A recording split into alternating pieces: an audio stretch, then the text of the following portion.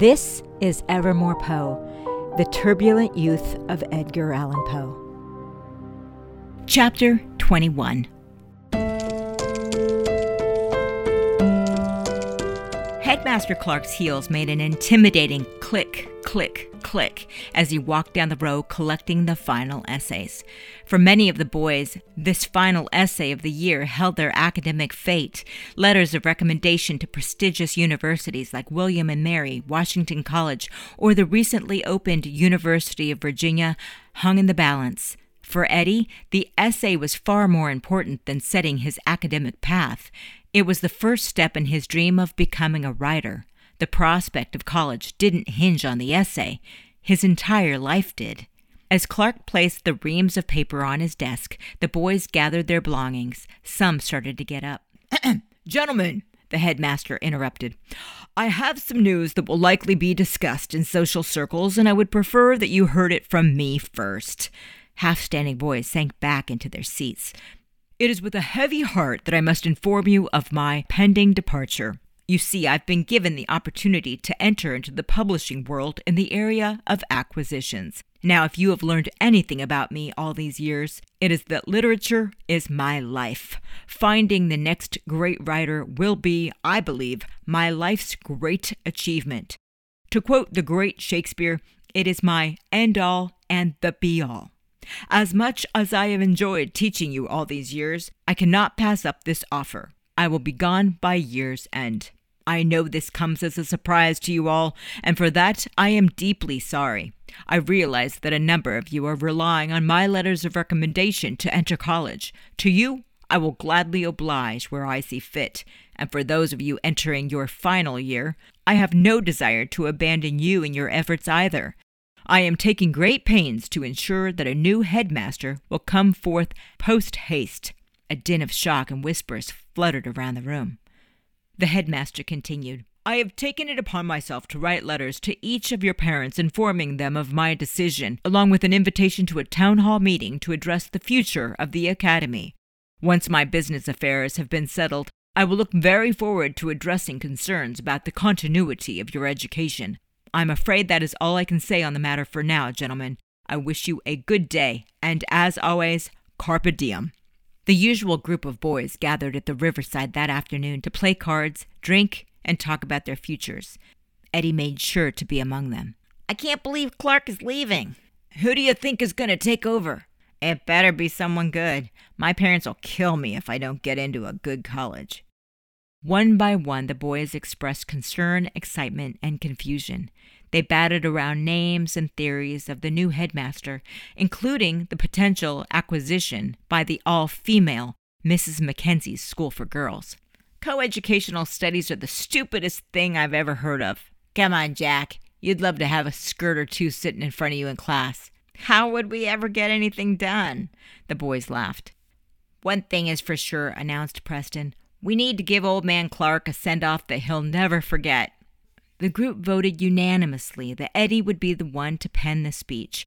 He liked the idea, especially since it would mean having a chance at impressing a future acquisitions editor. Eddy knew Clark already liked him, so this was a real opportunity. A speech would be the perfect chance to make a good impression on the man who just might get him published once and for all. Eddy took his time walking home that evening. No more excuses, he thought. It was time to confront Juliet about her secrets kept. He wasn't looking forward to it. Wandering the streets of downtown Richmond, he forced himself to reckon with his shaking confidence and quash his nerves. Finally, he forged down Tobacco Alley, through the rear yard, and into the kitchen where he knew he would find her. "Haven't seen y'all in a while," she said. "Yeah, it's been some time." Juliet could sense something wasn't right. "Get you something to eat?" Eddy shook his head. "No, thank you. I do want to talk, though. Maybe you and I can speak tonight. I've got my notes from the plantation, and I'm prepared to tell you everything I learned at the cabins." He reeled internally at the double meaning of the last sentence. Juliet agreed to meet later that night, and Eddy's demeanor instantly softened. She seemed genuinely interested in listening to what he had to say. The ill will he had harbored for days and days gave way to guilt, as if by magic, and Eddy wondered if Juliet hadn't inherited a gift of conjure from her grandmother after all. Late into the evening, the house became quiet with Pa out at a tavern and Aunt Nancy reading quietly in her room. Ma had complained of fatigue yet again and retired to bed early once more. Eddy arrived in the kitchen with his notes, where Juliet had set a fire in the pit, more for ambiance than for heat. "So, Auntie You seems very healthy," he began. "Given her age, she appears to be well cared for by those in the neighboring cabins." Juliet listened intently as he recounted everything Eudosia had taught him about Letty, from her work as a respected mambo to her unfulfilled wish to reunite with her daughter and granddaughter. "Despite their falling out, your grandmother loved your mom very much. Auntie You said she never forgave herself for not settling their affairs when you were born." Tears welled up in Juliet's eyes. She sat back in the recess of darkness to hide the pool of water building up on her lower lid, but the firelight only pronounced it with a twinkle. "Thank you for that, Eddy." "You're welcome." Eddy couldn't allow himself to feel any sympathy. Not just yet. He needed all of his strength to confront her with his last bit of news. Here we go. "So, there's just one more thing. Auntie You and I had a good talk that evening. She told me a lot that I didn't know.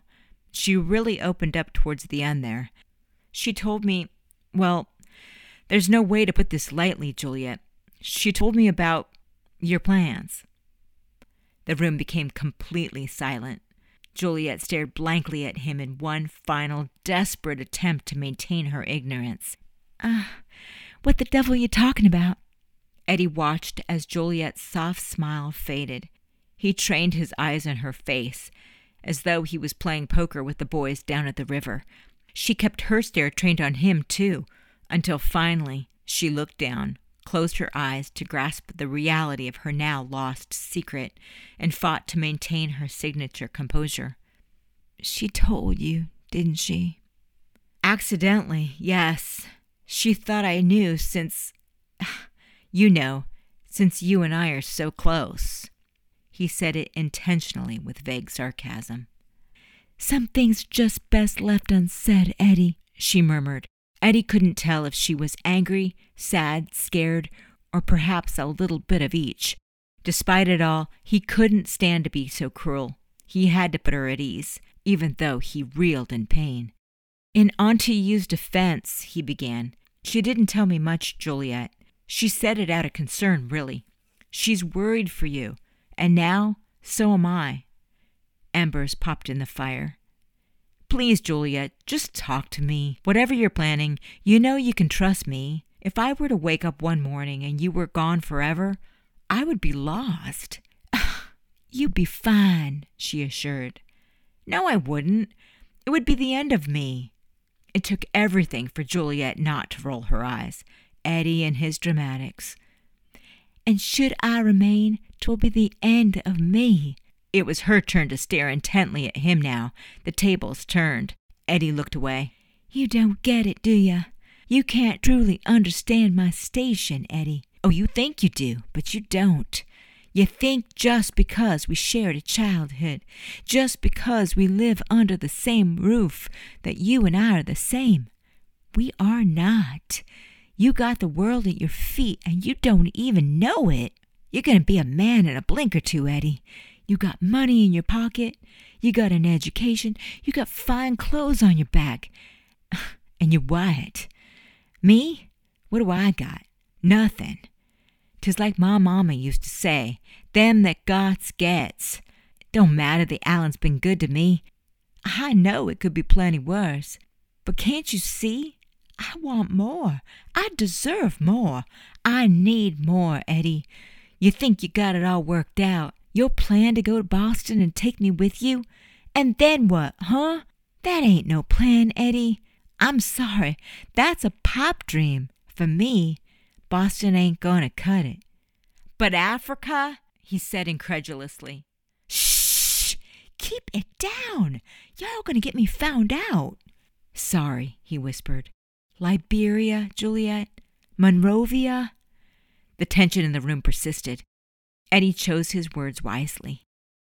Look, Jules, you've got my word that I won't tell a soul, but I have to ask, how exactly are you planning on getting there? Any ticket is going to cost you, and how are you going to raise the money without anybody finding out? Despite what you think, you do not know everything, Eddy. There is a plan afoot. Whole mess of people trying to help. Good people, too. White, black. There's some missionary folks calling themselves the American Colonization Society. They're the ones heading the whole thing up. They're helping folks get a ticket, and I'm one of them. There's only one problem I gotta deal with, and it ain't the money. Well, tell me what it is then. Maybe I can help. I don't think you can help. Try me. This is gonna sound strange, but I need my papers. I'm not sure who holds them. Seems everyone else knows where to look but me. Dabney is beholden to your Uncle Galt. Mama was with Mrs. Ellis. Mr. Allen's got names in his ledger, too, except I'm not one of them. I've been lent hither and yon so many times I do not know where I belong anymore, and it ain't like I can ask anyone. Eddy listened to everything Juliet had to say. He hated to see her upset. He had to help, even if it meant putting his own needs aside for once. I'll find out, he promised. How you gonna do that, Eddy? Pa has me working at Ellis and Allen this summer, remember? He and Mr. Ellis are in and out of that office all day long. Sometimes I stop by and no one's in there for hours, and that's why they're making me work in the office, in case someone comes in. So I'm going to have access to those files. All of them. Juliet was stunned by the generous offer. Eddy, you would do that for me? Of course, Juliet. You're my best friend.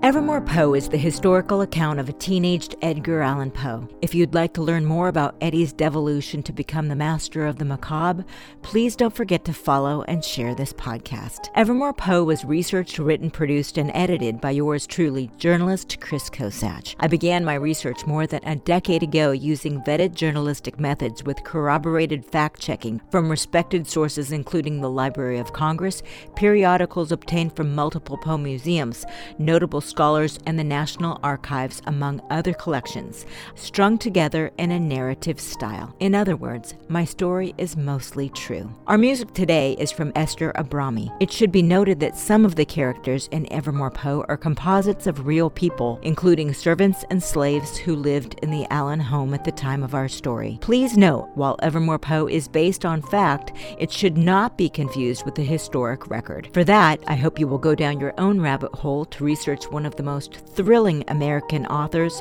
of all time. Our story continues again next time on Evermore Poe. Until then, I'm Chris Kosach. Thank you for listening.